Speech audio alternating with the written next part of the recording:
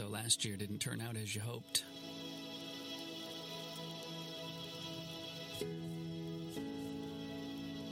Things took a turn, a bump, a darkened sky. And at times it may have seemed there was no hope.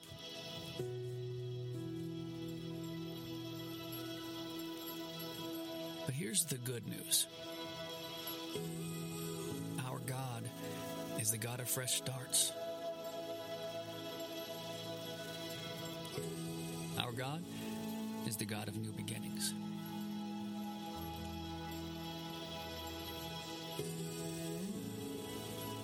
Our God brings new mercies, new compassions, not just once a year, not just when things are bad, but every single morning.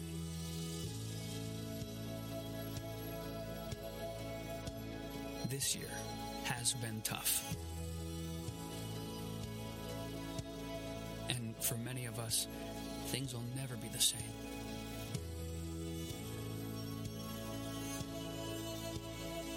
But we are here, breathing, maybe smiling, or crying, or shouting, or laughing. But we are here, feeling,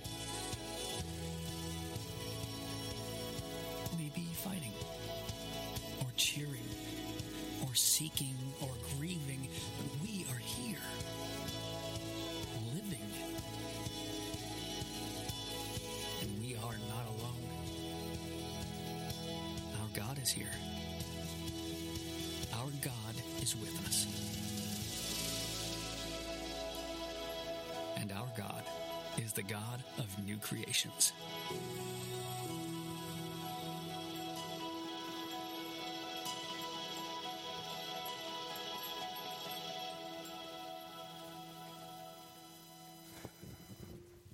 So today is the last Sunday of 2019. Can you believe that already? How has your year been? For some, you'd say, man, this has been one of the best years of my life. But even if it has been a really good year for you, Mike might be a little hot up there, James. Feeding back. There we go. Even if it has been the best year for you, my guess is it's also been marked with some trouble and with some pain and with some hardship. Even the best of years are filled with some of those things. Well, today, I think it's good for us as we wrap up 2019 just to look back and to consider some things. And my year was rough yesterday, and somebody just made it worse, put a little fighting Irish guy up here in the pulpit. Right there? Yeah, I thought so. Like that, yeah? Man, that was a rough. Thanks for bringing that back. But maybe 2019 has been rough for you too, in different ways. And we're going to look at Psalm 65 today. And Psalm 65 points our attention to the fact that God is the one who gives us all good things. And ultimately, even in the midst of hard times, praise is due to him. Do you know, I'm going to read the psalm, and then I'm going to pray, and then we're going to just kind of unpack it together and look at God's goodness to us as a church, and hopefully for you to think of the ways God's been good to you individually. And but you know, I think it's curious that before I even read this, that the preceding, it's either 14 or 15 psalms right before this, are all psalms of lament. They're all psalms of just hardship and pain and complaining and crying out to God and why this and why me and why now. And then look at the first line after all of that complaining of Psalm 65. Praises due you, O God, in Zion, and to you shall vows be performed. O you who hear prayer, to you shall all flesh come. When iniquities prevail against me, you atone for our transgressions. Blessed is the one you choose and bring near to dwell in your courts. We shall be satisfied with the goodness of your house, the holiness of your temple. By awesome deeds you answer us with righteousness.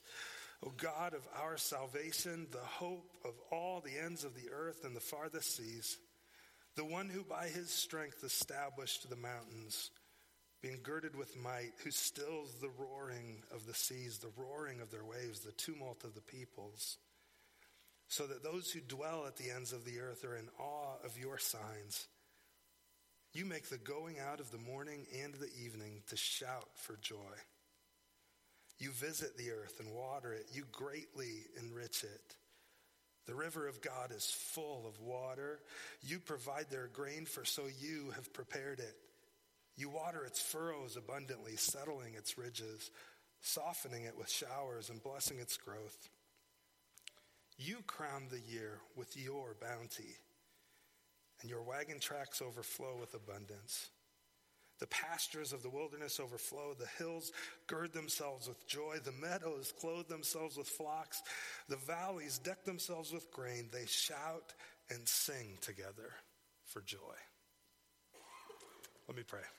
Father, thank you for Jesus. Thank you that in him and through him we have hope and we have joy, and that you've given us all good things. Holy Spirit, I pray today as we take time to look at your word and even to look back at our year and look forward to the coming year, would you guide our thoughts and our mind and our hearts toward Jesus, toward the giver of all these good things? Because as we just read, praise truly, Lord, is due you. And so as we've sung of your greatness this morning, and now as we look at it in the text, might you be made much of, Jesus. We pray against the enemy, his servants, their works and effects. I pray instead, Holy Spirit, that you would work mightily in our hearts through your word. In Jesus' name I pray these things. Amen. Well, Psalm 65, at the very beginning, you notice it says, to the choir master, a psalm of David, a song. Did you know the Psalms they're all songs that were sung by God's people? They were written together and they were sung for different occasions. And really, Psalm 65, in many ways, is a psalm of thanksgiving. And it was a harvest hymn, in fact, that was often sung once the crops were all gathered in. I grew up in a small town in Iowa, and I went to a church that was out in the country, kind of like this, surrounded by cornfields on all sides. And every year around Thanksgiving, one of the hymns we would sing was, "Come ye thankful people, come." Anybody ever sing that growing up? We sung it here every now and then. But that was like a song of it was a harvest hymn of thanking God for his blessing. That's what this psalm is. And it was sung towards the end of the year, around the Feast of Tabernacles, likely. And it was sung thanking God for what he had done. And David begins it by saying, praise is due to you, O God, in Zion. Now he says in Zion because that's where the Tabernacles would have been. That's where everybody gathered to worship. And so they likely sang this throughout the year, but for sure at this time. And so he says, praise is due you in Zion. As we gather together, praise is due to you. Friends, we're going to look at this morning, and the first thing I want you to see is that Jesus deserves praise. In the good times, in the bad times, and in everything in between, Jesus deserves praise. In fact, he is worthy of praise. By the way, the psalm says, praise is due you, O God. So why, Josh, do you say Jesus deserves praise? Well, Jesus is God. He's fully God, entirely God. And in a culture in which there's many gods that are worshipped, I just think it's good for us to name specifically our God in Jesus Christ, the Son. And so Jesus deserves praise. He's worthy. Did you know that? He is worthy. He alone is worthy of praise. He's God Almighty. In fact, when you get to Revelation, you get to the end of the Bible and you get a picture of how all of this is going to wrap up in the end. There's a handful of times, I just listed a couple here in Revelation 4, they're singing to Jesus around the throne. They're saying, "Worthy are you, our Lord and God," speaking to Jesus, "to receive glory and honor and power. For you created all things, and by your will they existed and were created." In Revelation 5:9, he's worthy. They sang a new song saying, "Worthy, Jesus, are you to take the scroll and open its seals. For you were slain, and by your blood you ransomed people for God from every tribe and language and people and nation." And this psalm begins by saying, praise is due to you, God. Praise is due you. You deserve it. You're worthy of it, Jesus. And the rest of the psalm unpacks him getting praise. But it begins with that line that he's worthy of it. Do you agree with that? Do you agree?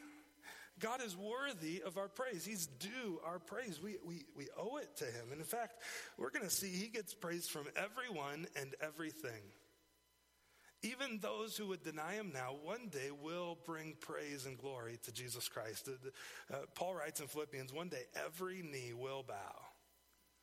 Every knee. Every knee will bow. Therefore, God's highly exalted him, bestowed on Jesus the name that's above every name, so that at his name every knee should bow, in heaven, on earth, and under the earth. Everyone and everything.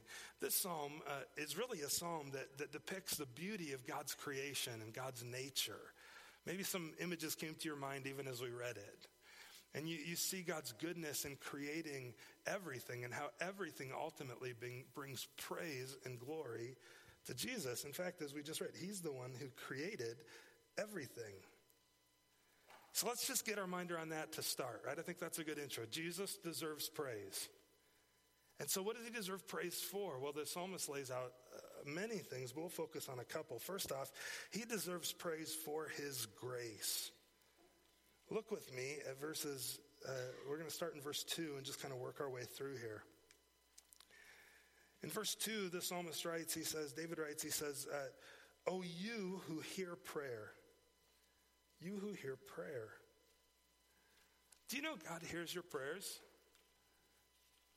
Prayers when you thank him for his gifts and his blessings, and prayers when you complain and are angry with him.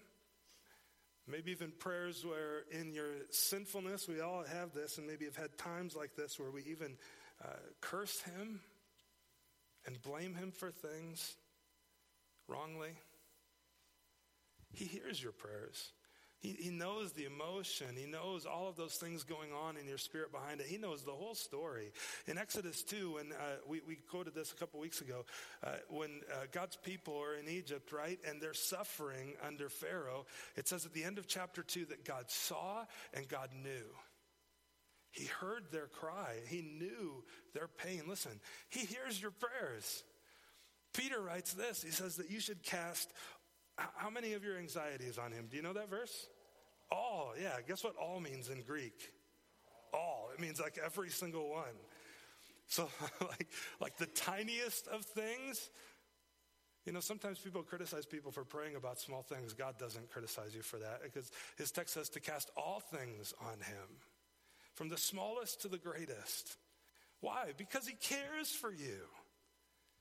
He cares about you. He hears your prayer. That's what the psalmist says here. David says, "O you who hear prayer." He says, "To you shall all flesh come."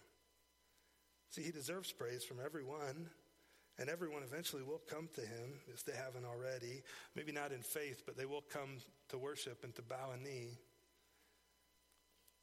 And he hears our prayers. That's part of his grace. We don't deserve him to hear us. That's what grace is when we get what we don't deserve. We get a God who listens to us, even in our sin.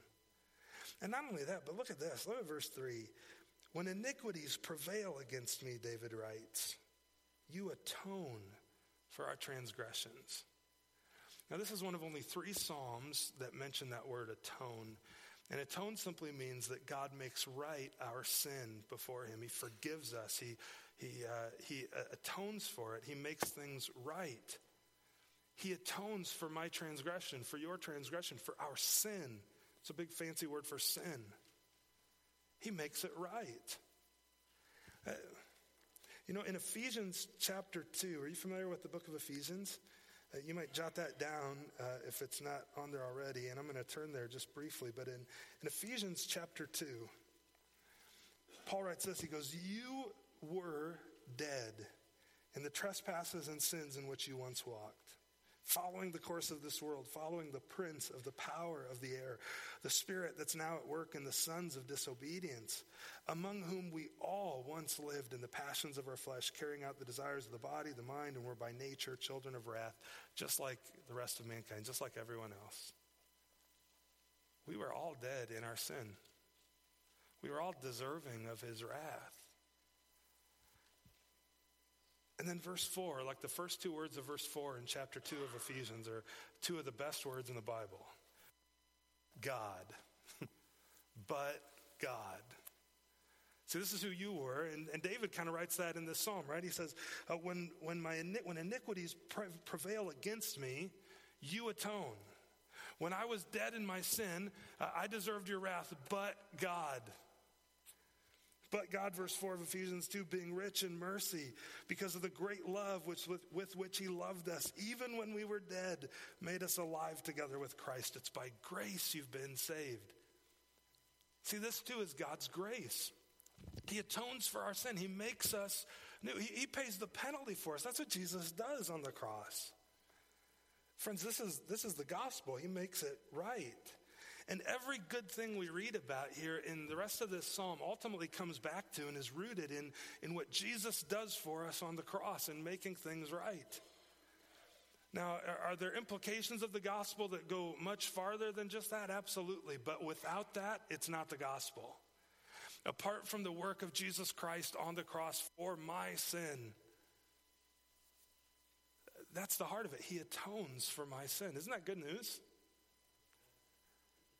See, in Isaiah experienced it. In Isaiah 6, he saw Jesus on his throne. And in verse 7, the angel, the cherubim comes to him with a burning coal, touches his lips, and said, "Behold, this has touched your lips. Your guilt is taken away. Your sin is atoned for." Isaiah didn't do anything. God did it all. Friends, for you to be made right with God, you don't have to do anything. Like, you don't have to get your life together first. You come to him as you are, and then slowly, by his grace, he makes you new. You can't, some of you guys are fishermen, right? You can't clean your fish before you catch them. You got to come to Jesus, and he makes you new. He makes you clean. He does it. He atones. That's what David says here. When iniquities prevail against me, you atone for our transgressions. In his grace, he hears our prayers. He atones for sin. He brings us near. Look at verse 4. Blessed, David writes, is the one you choose and bring near to dwell in your courts. The one you choose. John 15, verse 16, Jesus says, "You didn't choose me, I chose you." In Romans 5:8, it says that while we were still sinners, Christ died for us. It says right before that, I think I mentioned this a couple weeks ago too, that Paul goes, sometimes somebody would die for a good man, but for somebody who's a sinner and really messed up, even for you, while you were his enemy, Jesus died for you. Isn't that great news? See, and he chose us. He brought us near while we were far off. And blessed is the one, David writes, who you choose, Lord, and bring near to dwell. What for? To dwell in your courts. He says, we shall be satisfied with the goodness of your house, the holiness of your temple. Friends, to be brought near is where satisfaction in life is. It's near to God, your creator. It's only found in Jesus, and it will be ultimate. You shall be satisfied. Even if in this life right now things are rotten and they're hard, in the end, he promises there will be good for you. Everlasting and eternal. You shall be satisfied in his house, in the holiness of his temple. Paul says, maybe you're like me, and in your sinfulness you think about some of those things and you go, I don't know, will it really be that great? I don't know, will it really? Paul says that, listen, he kind of says this. Here's my paraphrase. Just think about the greatest thing in the world in your life that you could possibly ever imagine. It's nowhere close to what God has prepared for us, for those who know him. Paul says, no eye has seen, no ear has heard, no mind has imagined the great things that God has in store for those who love him, who've trusted Jesus. It will be good, even if it's incredibly awful right now. It will. David says, blessed is the one you choose and bring near. We shall be satisfied, Lord. It's a statement of faith with the goodness of your house, the holiness of your temple. Verse 5, by awesome deeds you answer us with righteousness. See, not only does God hear our prayers, look, he answers. By awesome deeds you answer us with righteousness. He answers our sin with his goodness and his righteousness. O God of our salvation, the hope of all the ends of the earth and the farthest seas. In other words, he's everyone's hope. The hope of all the ends of the earth, the farthest seas. That includes kind of like everything, doesn't it?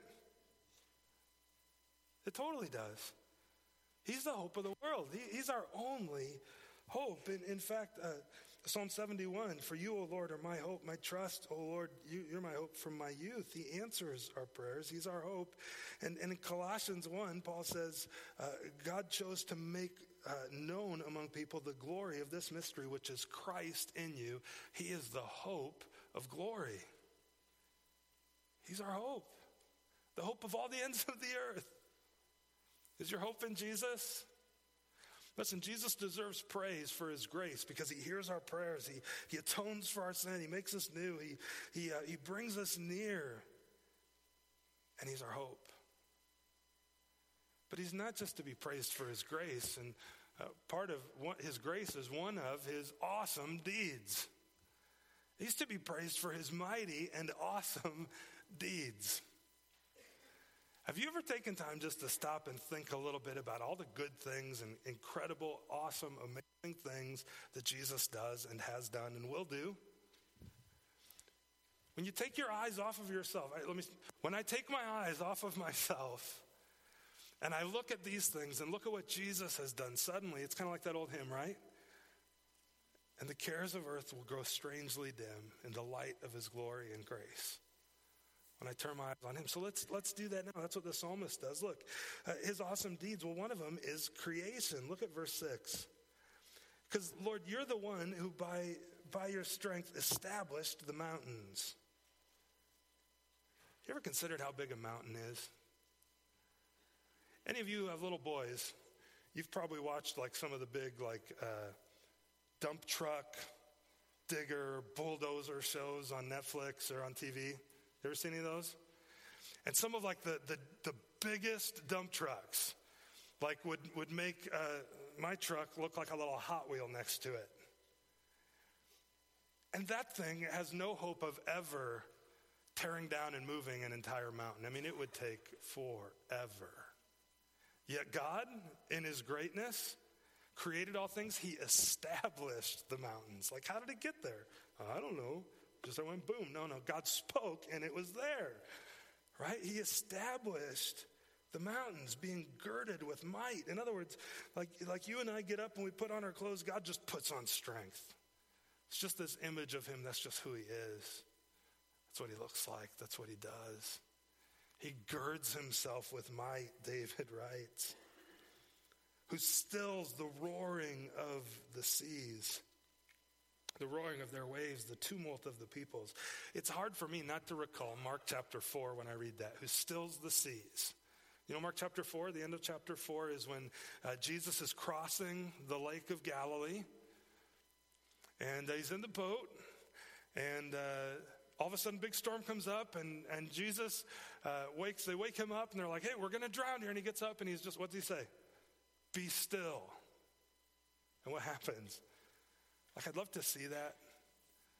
Like, see the video of that, right? And just all of a sudden, water just drops. And then the boats are just kind of slowly rocking, and everybody's just like, what just happened? And in fact, that's exactly it, because it says at the end of that the disciples who are on the boat go, who then is this? Even the wind and the seas obey him. I'll tell you who he is. He's the one who stills the roaring seas. He's the one who created them. He stills the roaring of their waves. And not just the roaring of the waves physically, but even in terms of a metaphor, the tumult of all the peoples. Do you have some roaring waves in your heart right now, in your life? Listen, Jesus can speak peace to those things. He says, my peace I give to you, not like the world gives peace, but I give peace like you would never otherwise know. I give life and I give it abundant. He stills not just the roaring waves, but the tumult of the peoples. He brings peace eventually to the world, but also, I believe, to our hearts. Well, why does he do that? Verse 8, so that those who dwell at the ends of the earth are in awe of your signs. Why? Because praise is due him, so that he would get praise, so that we turn our eyes to him. You make the going out of the morning and the evening to shout for joy. Now, a couple options on that end of that verse. That could mean you make the going out of the morning and the evening. In other words, again, the ends of the earth, both ends of the spectrum from where the sun rises to where it sets, there's joy. But it also, I think, is a picture of just God's creation and the beauty with which. You ever seen a beautiful sunrise? And there's even there's just like peace and joy in that, right? Or a beautiful sunset. He makes those things to happen and to shout for joy. He's to be praised for his awesome deeds in creation, but he also gives peace and joy. Look at verse 9. You visit the earth and water it, you greatly enrich it. The river of God is full of water. You provide their grain, for so you've prepared it. We're going to come back to that verse here in a moment, but look at verse 10 now. You water its furrows abundantly, settling its ridges, softening it with showers, and blessing its growth. Did you talk about furrows and ridges this week? I didn't either. But it's in the text here. What does that mean? Some of you know. Some of you may not, though, at first glance. Well, the furrows and the ridges is this idea that God works the ground, right? He has to work the ground in order for seed to be planted. This is a psalm sung at the harvest. So God, he provided all the seed in the beginning, and then there were furrows and ridges from the plowing up of the ground. And he plants the seed, and then what does he do? He settles its ridges. He brings soft rain that makes it smooth. We get a picture here of just God's grace and goodness, but I don't think it's lost. It should be lost on us that David was a guy who went through plenty of hardship, right? He made some really stupid choices that he himself would admit to in terms of sin before God.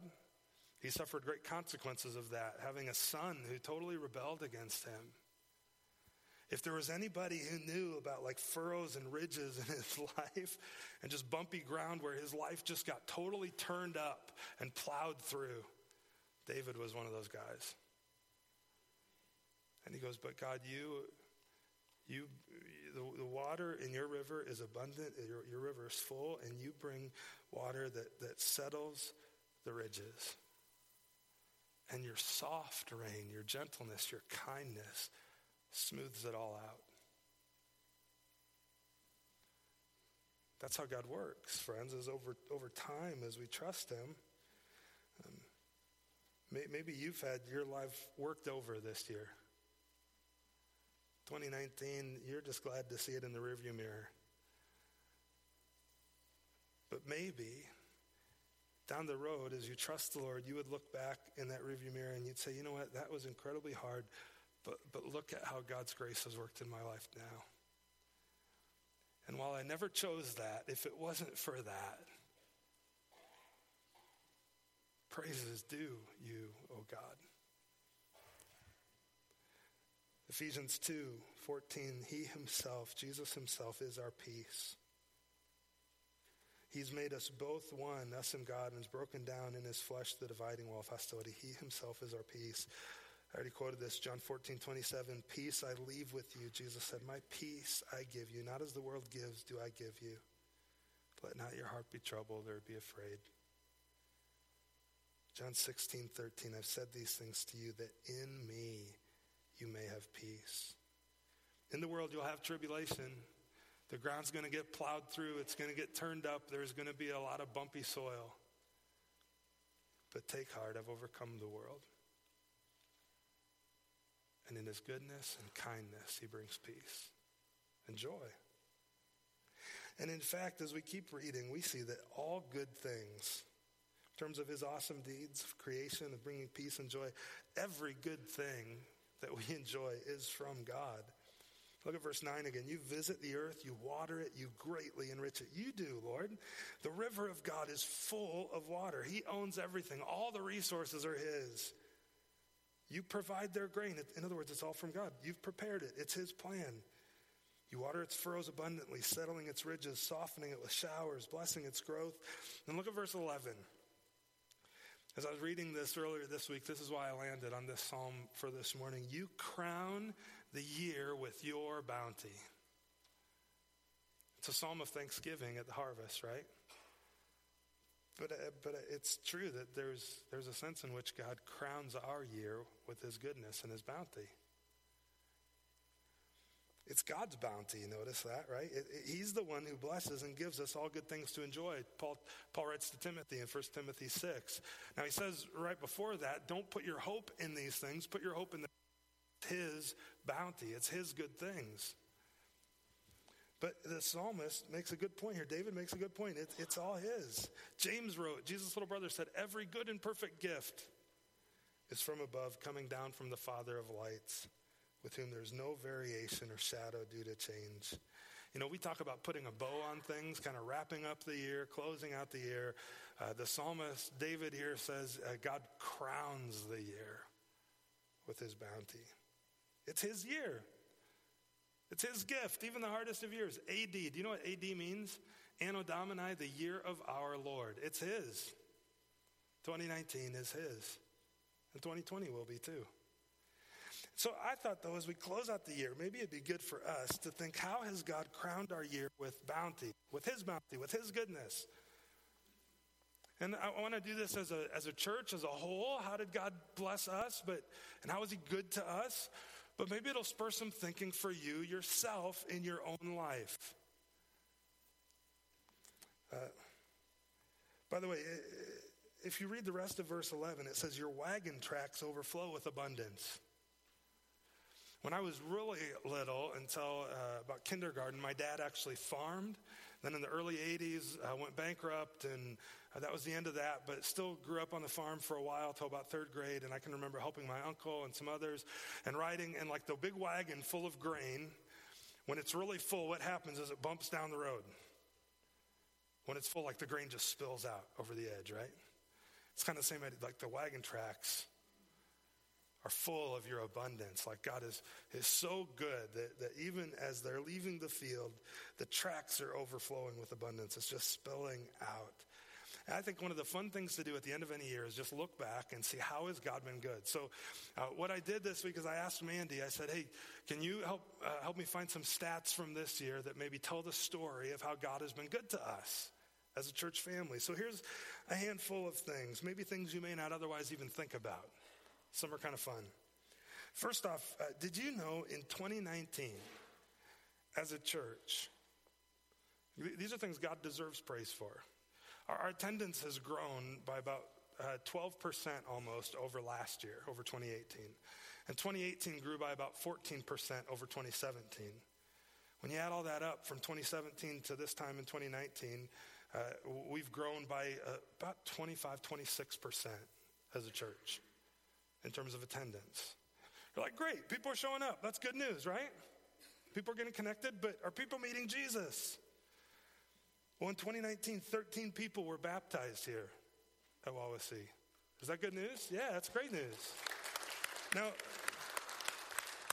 my hope is that number would grow and become a higher percentage as we go into the future. A handful of people have trusted Christ just this fall. I prayed with some of you. It's great news. Yeah, amen. Now here's just some fun stats. Over 6,000 cups of coffee and cappuccino were served. in 2019 at Wawasee. Yeah. Keeping you awake. Over 1,900 snacks were served in Wawasee Kids to our kids. Anywhere from 400 to 500 diapers were changed in the nursery this year. We don't have an exact count, but we have a pretty good idea. Do you know, on average, that since May, 27 of 30 days of the month, the facility is being used? There's small groups meeting. There's things happening here. That's good news. That's great. Our student ministry, Impact and Salt Company, averages about 45 students each week. There's over 170 of you involved serving somewhere in our church, whether that's connections or locking up on facility or nursery or Wawasee Kids or the worship team. And by the way, in all those areas, we're in need of more. So if you're interested, please let us know. On June 23rd of 2019, we dedicated our new facility. We added on almost 2,500 square feet and renovated about 9,000. Now, I recognize that's a huge blessing to which God deserves praise. It's not ultimate, though. Jesus is ultimate, right? Keep our eyes on the giver, not the gift. But that's a great thing. And one kind of interesting fact Mandy dug up. I thought this was fun. We started the year with 17 toilets and 10 sinks. We ended with 27 toilets and 17 sinks and 2 showers. So kind of like, you go from a 2-door car to 4 doors, no waiting. There you go. We added new storage out back. God's really blessed us materially this year. In fact, we borrowed less than 2/3 of what we anticipating having to borrow at the beginning of this project, and we anticipate we'll pay it off much sooner than we originally projected. All because of God's grace.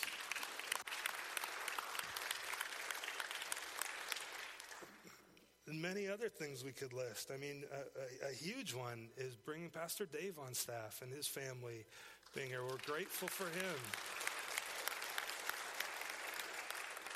And just thrilled that you guys are here and thankful for you. And fun to see your whole family here today. That's cool too. I know that blesses your heart. But friends, every good gift, we could list more. Every good gift is from the Lord. Would you agree? See, after God's blessing on the land and the ground and the crops in Psalm 65, David goes on and he writes this. He says, the pastures of the wilderness, they overflow. The hills gird themselves with joy. The meadows clothe themselves with flocks. The valleys deck themselves with grain. They shout for joy and sing together for joy. As a church, we have every reason to gird ourselves with joy, to shout and sing for joy. How about you personally? Let me just challenge you as you close out the year. You've got a few more days here. Maybe you've got some extra time off. I don't know what your calendar looks like. Maybe not everyone does, but most of us probably do. As you close out 2019, maybe you'd take some time to evaluate this past year and then look forward. So let me recommend just maybe a couple steps you can take. The first step you should take is to take time, sit down, turn off your phone, get a pad of paper, and just think through your year and start making a list of all the good things God has done in your life this year. Even in the hardest of years, there's good things. Just make a list. Turn your eyes on those things. Keep writing. When you get through with your list, keep going. Try to get as big of a list of all the good, be specific, all the good things you can think of that God has done in your life this year. What are the things you feel gratitude for? What are the things that you accomplished this year that you're proudest of? And after you're done with that list, tear it off, set it aside, take a new sheet of paper, and step 2, write a list of all the furrows and ridges from 2019. Where are the ways that God turned the soil, made some things hard? What are some themes that emerged in your life this year? What did you accomplish this year that went unnoticed? Don't harbor that in your heart. Write it down. Don't become bitter. What was exceptionally hard this year, personally, professionally? What are your regrets from 2019? Write all those down. Just get them out on paper.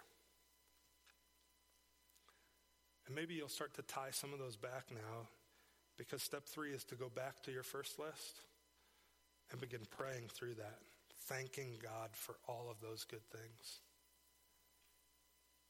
And as you do that, you might draw some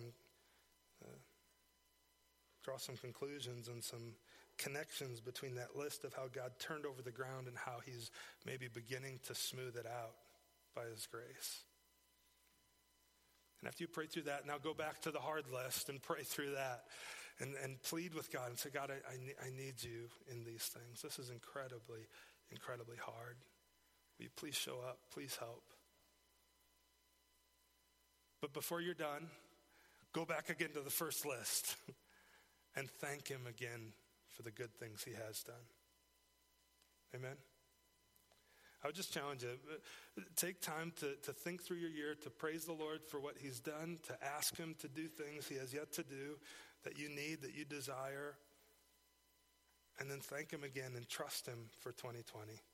Maybe you would even, if you work through the kind of food for thought section this week, there's some ideas for you to maybe even start thinking through what are some spiritual goals for the year that I would trust God for in 2020, that I'm longing for him to do in my life. Let me pray. We're going to sing. We'll call it a morning. We'll call it a year. Let me pray. Father, thank you for Jesus. Thank you for the ways that you're gracious to us. Lord, because of those ways, your grace and your awesome deeds, you're worthy and you deserve praise. So this morning, even as we close, we just take time to thank you and to praise you for the good things that you've done in our lives.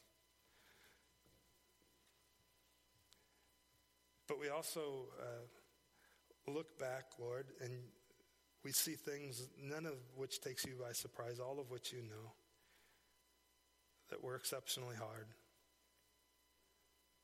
that are maybe even hard still today, where the ground's been turned up and worked over, and we're in need of your grace again to come and water us and to make things smooth and to water the seeds so that it would grow and flourish. And so, Lord, we bring all of those things to you too today. And as we close this morning, Lord, we sing to you that you would receive much glory, much praise, because it is due to you. But would you remind us of all of those good things, that we could trust you then for your goodness in the future? It's in Jesus' name we pray. Amen.